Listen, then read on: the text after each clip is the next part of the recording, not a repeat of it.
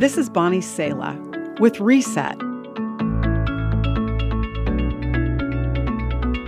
What would you say it takes to be a great leader? Charisma? Brains?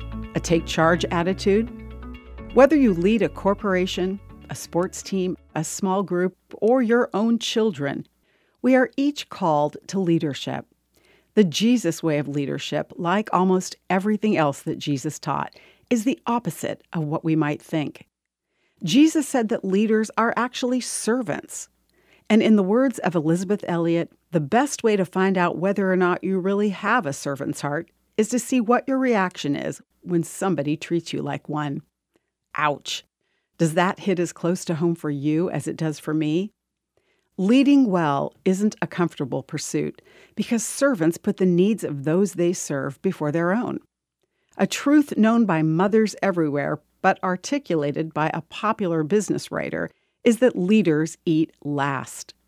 Jesus' example of leadership goes even further.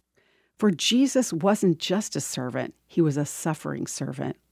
The Son of Man came not to be served, but to serve others and give his life as a ransom for many, the Bible book of Matthew lays out. Rulers in this world lord it over their people, and officials flaunt their authority, Jesus explained. Among you, it will be different.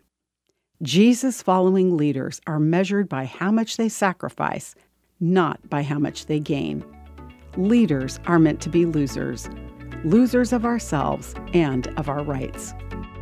You've just heard Bonnie Sala with Reset. Reset your life by spending time with the truth and grace of God's Word today. For more resources like this, visit guidelines.org.